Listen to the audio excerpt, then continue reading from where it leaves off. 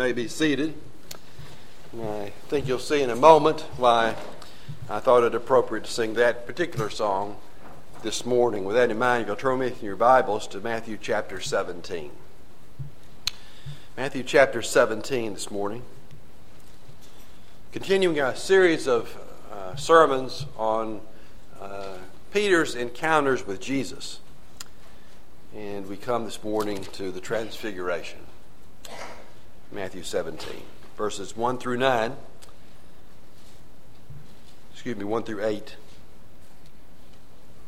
'Let's hear God's word. 6 days later, Jesus took with him Peter and James and John, his brother, and led them up a high mountain by themselves. And he was transfigured before them, and his face shone like the sun, and his garments became as white as light. And behold, Moses and Elijah appeared to them, talking with him. And Peter said to Jesus, "Lord, it is good for us to be here. If you wish, I will make 3 tabernacles here, one for you, one for Moses, and one for Elijah." And while he was still speaking, a bright cloud overshadowed them. And behold, a voice out of the cloud said, "This is my beloved Son, with whom I am well pleased. Listen to him." When the disciples heard this, they fell face down to the ground and were terrified. And Jesus came to them and touched them and said, "Get up and do not be afraid." And lifting up their eyes, they saw no one except Jesus alone. And again, that is God's word. Let's pray. Heavenly Father, we are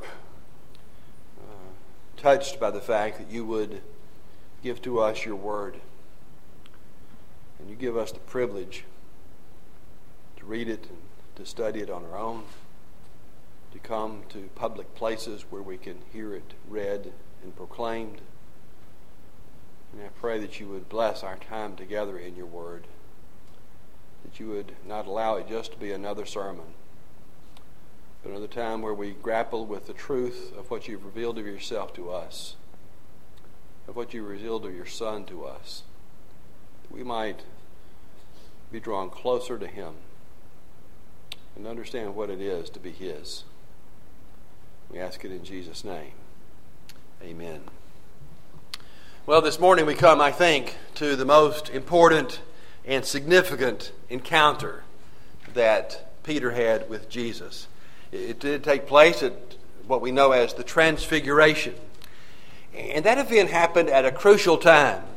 As we saw last week from Matthew chapter 16, Jesus had been very frank with his disciples about what would happen to him and also about what would happen to them. Jesus gave them, you might remember last week from Matthew 16, what I call the divine imperative.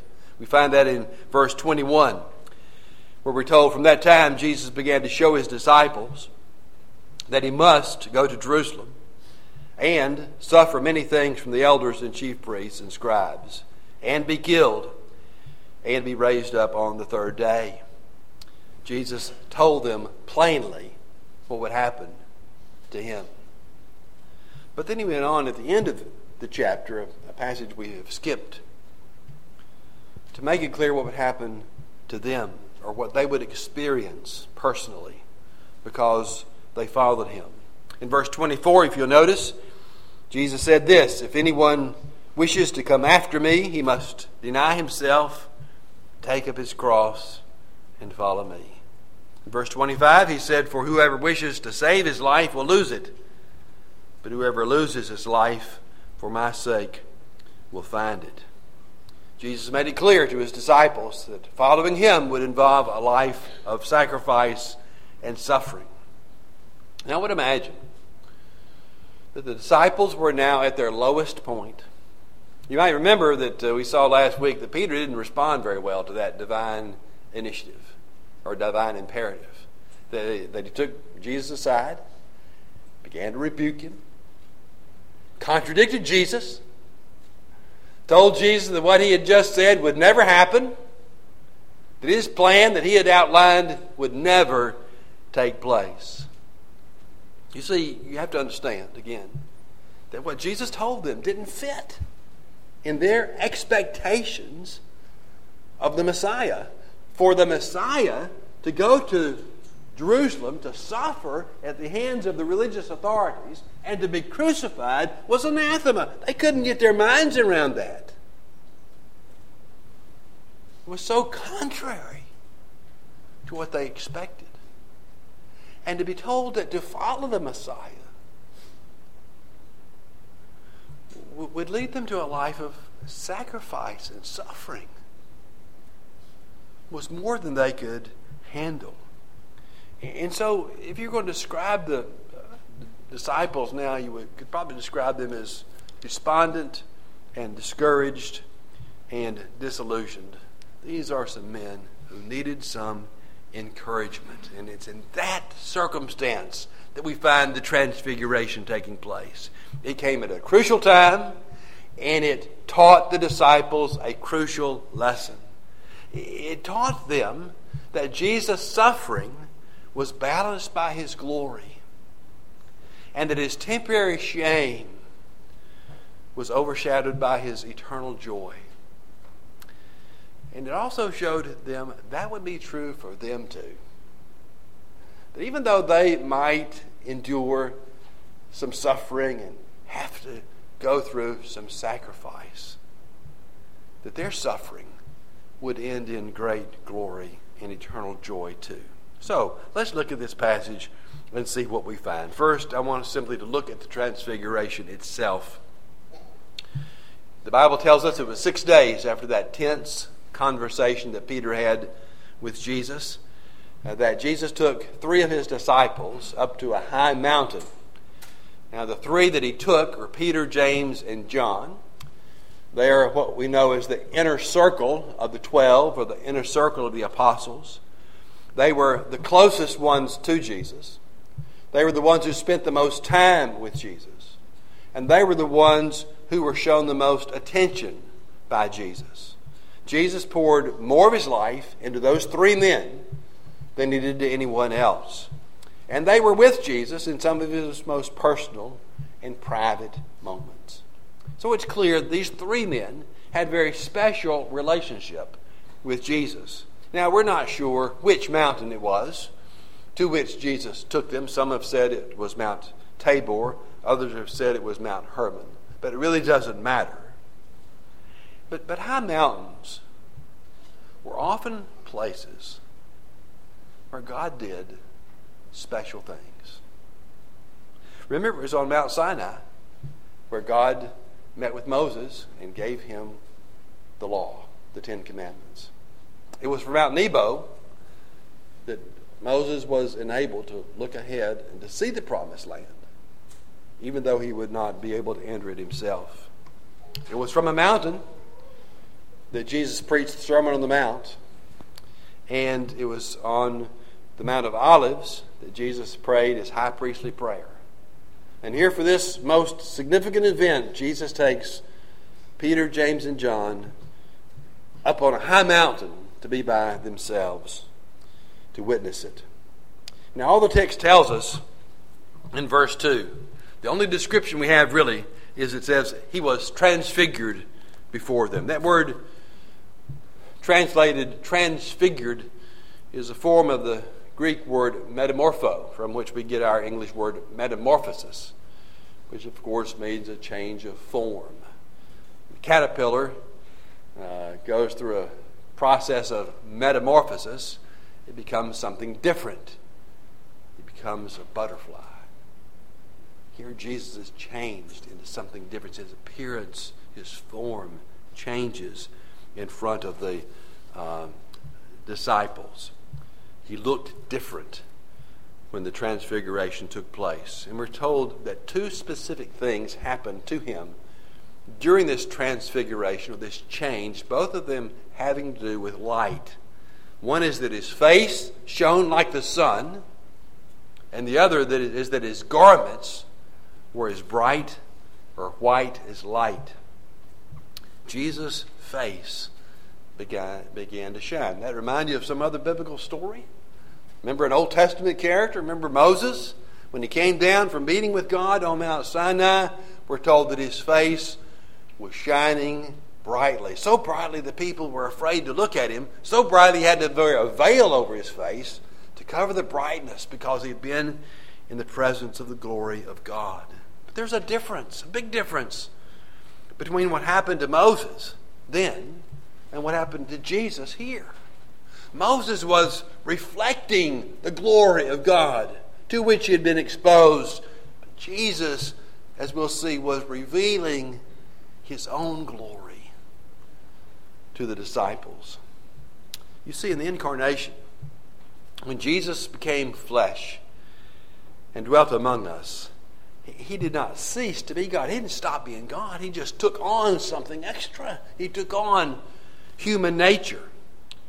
He was fully God and fully man at the same time. His deity was hidden by his humanity.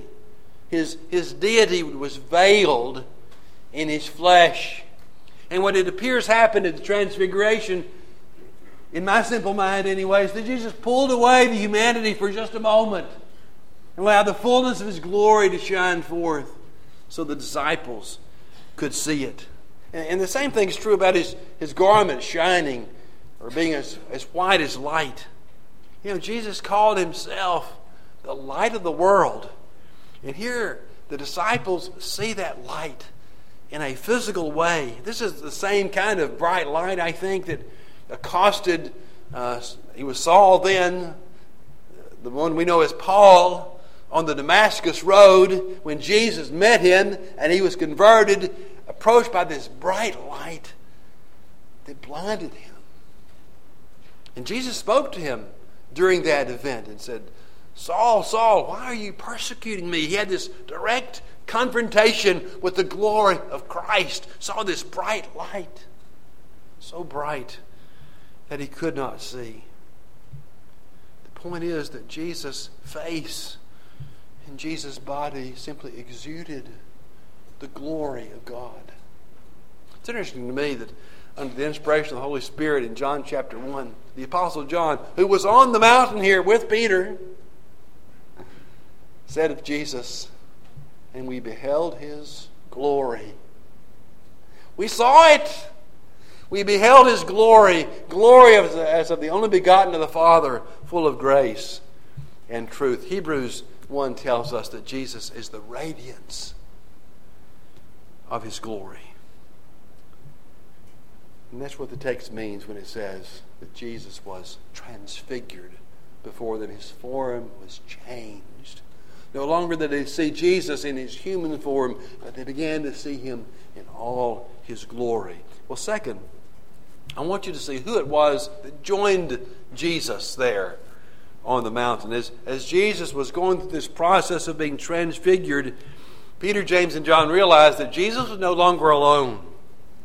Two men were standing with Jesus. Verse 3 tells us, and behold, that ought to get your attention when he says, behold, something unique is about to happen. And behold, Moses and Elijah appeared to them talking with him.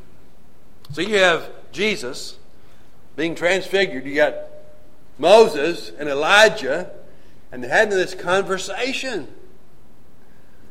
And Luke tells us that they were speaking of Jesus' departure, which he was about to accomplish where? In Jerusalem. I want you to catch that. Jesus had just told the disciples about what happened in Jerusalem, about his departure when he went to Jerusalem, and Peter would have none of it. And here, Elijah and Moses are talking with Jesus about the very thing the disciples would not discuss with him. Well, why was it these two that appeared? Why not Abraham, the father of the faithful? Why not David, a man after God's own heart, and from whose lineage Jesus descended? We assume it was because Moses received the law and because Elijah was the first of the prophets.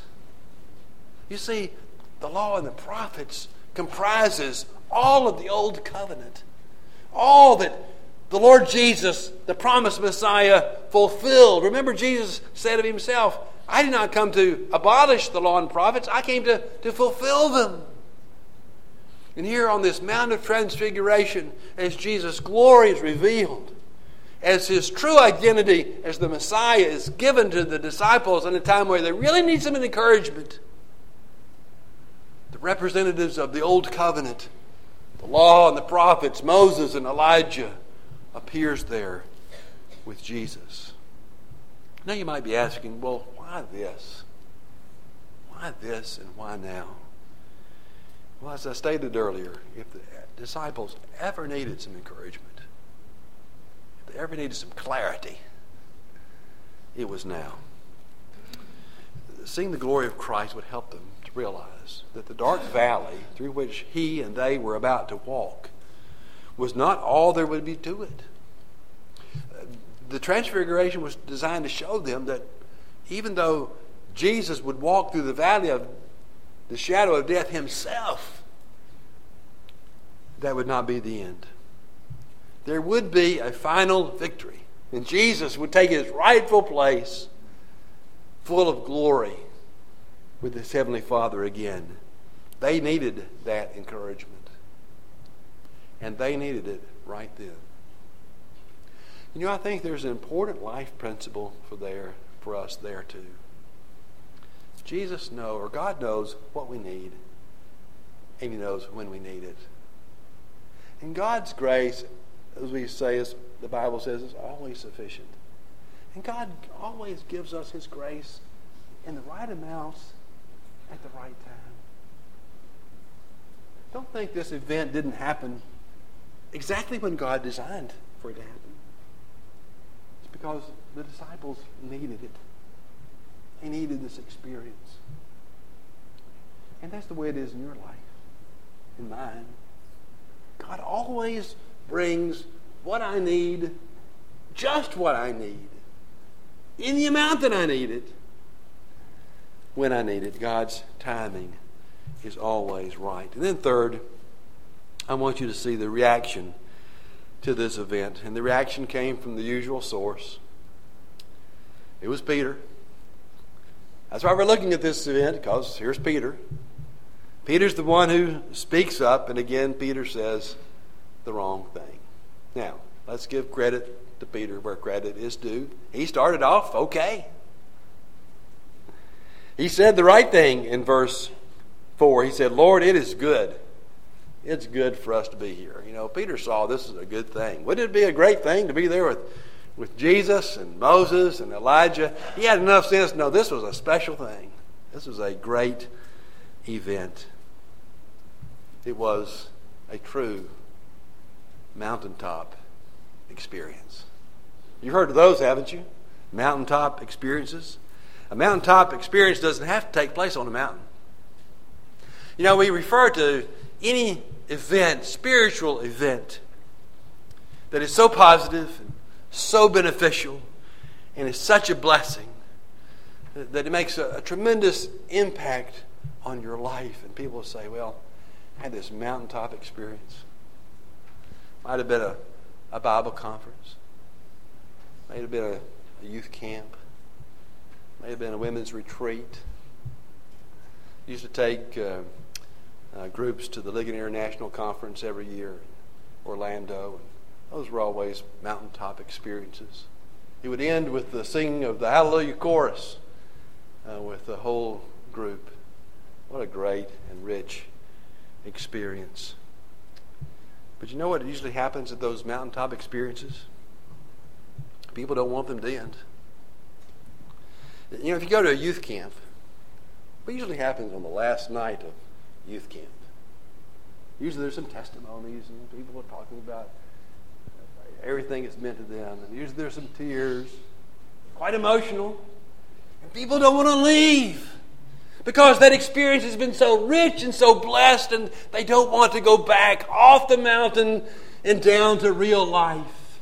But you see, that's what these mountaintop experiences are for. They're to help us deal more effectively with real life. Peter didn't want this to end. And that's where he goes from being right to wrong, from being on target to a bit off target. He says, look, God, this is so good. If it's okay with you, I'll just build 3 shelters right here. One for you, one for Moses, one for Elijah. We can just all make ourselves comfortable. And we can stay right here.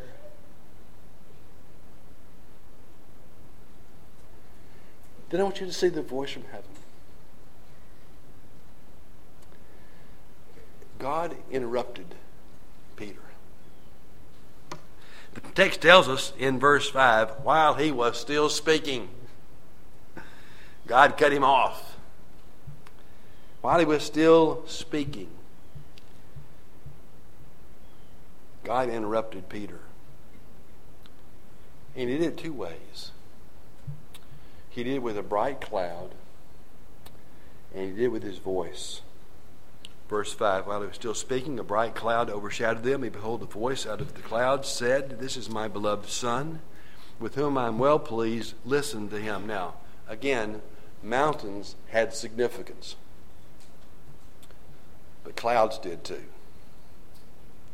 There is significance to the fact that this mountain was covered with a cloud. Remember that when God appeared to his people on Mount Sinai, we're told that a thick cloud covered the mountain. Remember, it was like by a pillar of cloud by day, pillar of fire by night, but a pillar of cloud by day that God led his people, representing the presence of God through their wilderness wanderings. When they completed the tabernacle, we're told that a great cloud descended on it to symbolize the presence of God.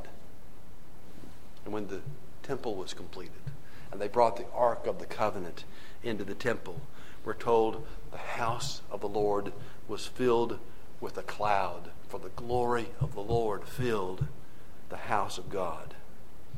And so I would imagine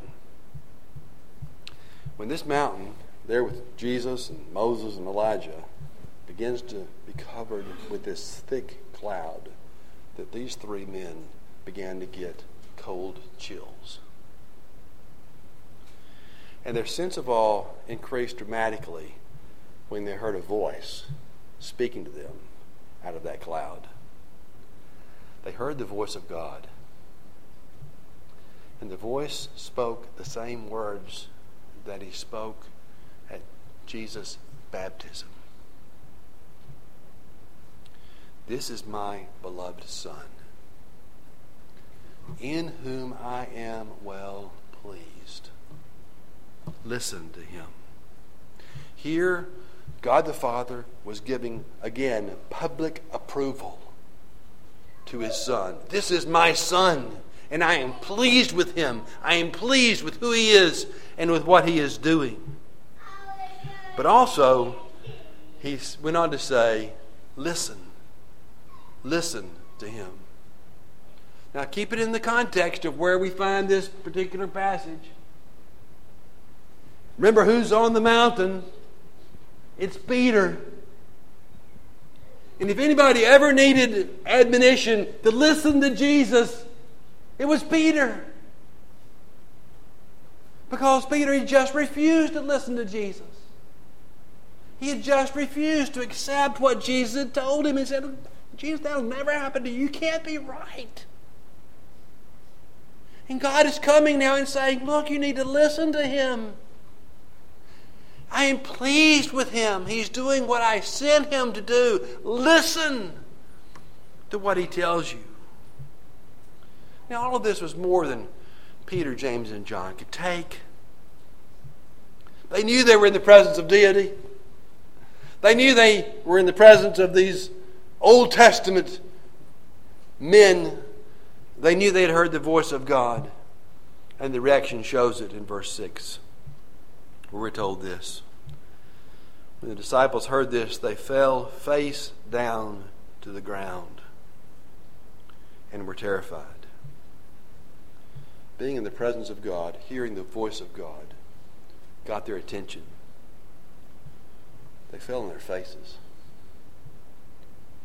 in humility reverence, and awe. I believe that's significant. Again, I'll just tell you, it doesn't matter where you go in the Bible. Anytime anyone got a sense they were in the presence of God, they did the same thing. They got flat on their face before the presence of God. It does trouble me that I think in the evangelical church we've lost a lot of that. We've lost a sense of God's greatness. We don't stand in awe of Him as we should. You know, we really understood who God is. We really grasped His majesty and His glory and His power. We'd be different people. It changes. It would change our worship. It would change the way that we live. People tend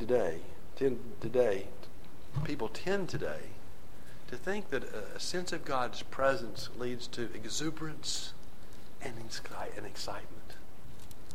When in reality, from the biblical perspective, a sense of God's presence does just the opposite.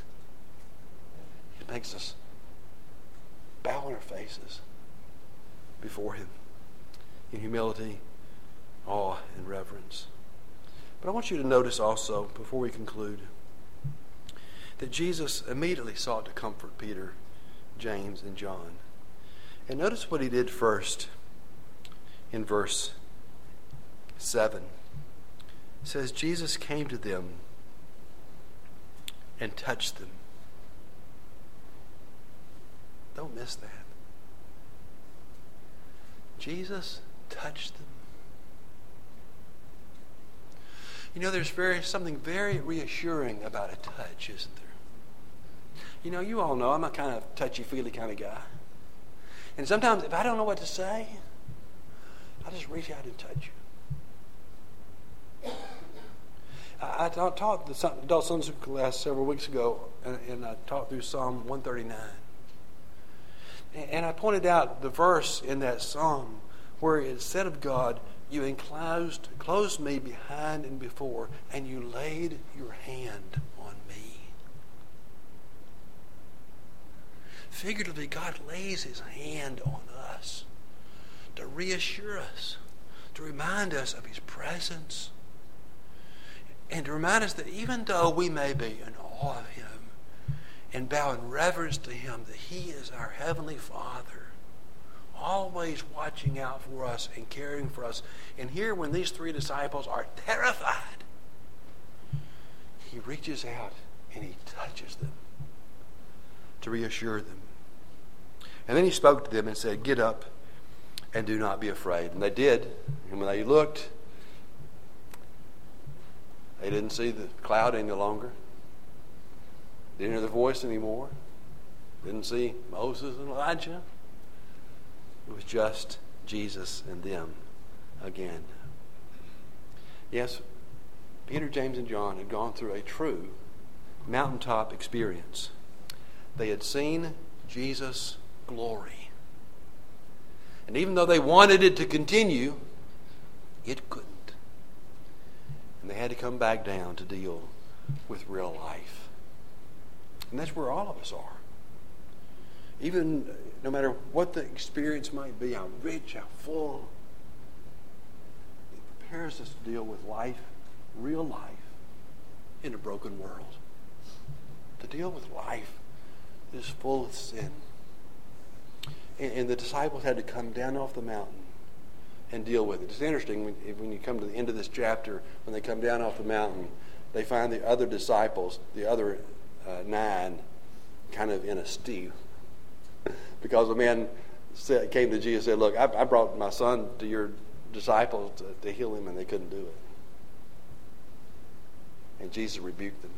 Oh, ye of a little faith. From the mountain to real life.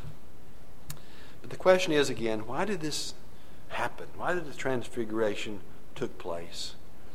It brought encouragement to these discouraged men.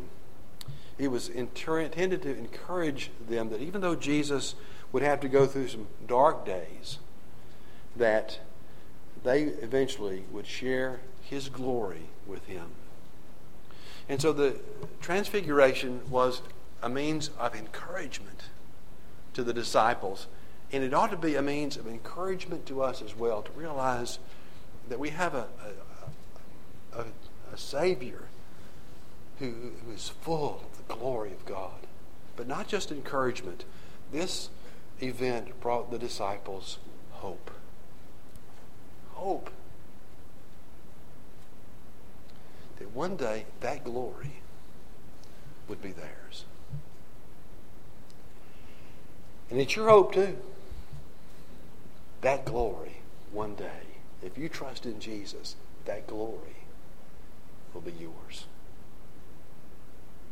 There's a verse in 1 Corinthians that says this, "But we all with unveiled face, beholding in a mirror the glory of the Lord, are being transformed into the same glory." From glory to glory. And one day, when we close our eyes in death, we will open our eyes to see Jesus in all his glory. That's our hope as believers. Our encouragement is that we have a glorious Savior who guides us through all of life, who's always there with us. And our hope is that one day we'll share that glory with him. Let's pray. Father, thank you so much for your word. And we thank you for the Lord Jesus and this great event, the Transfiguration, where his glory became so clear. May we see it. Help us to see that glory in your word, and help us to respond appropriately in humility and awe and reverence. And Father, help us to be encouraged by it. Help us to find hope in it. We thank you for the gospel. In Jesus Christ, in whose name we pray. Amen.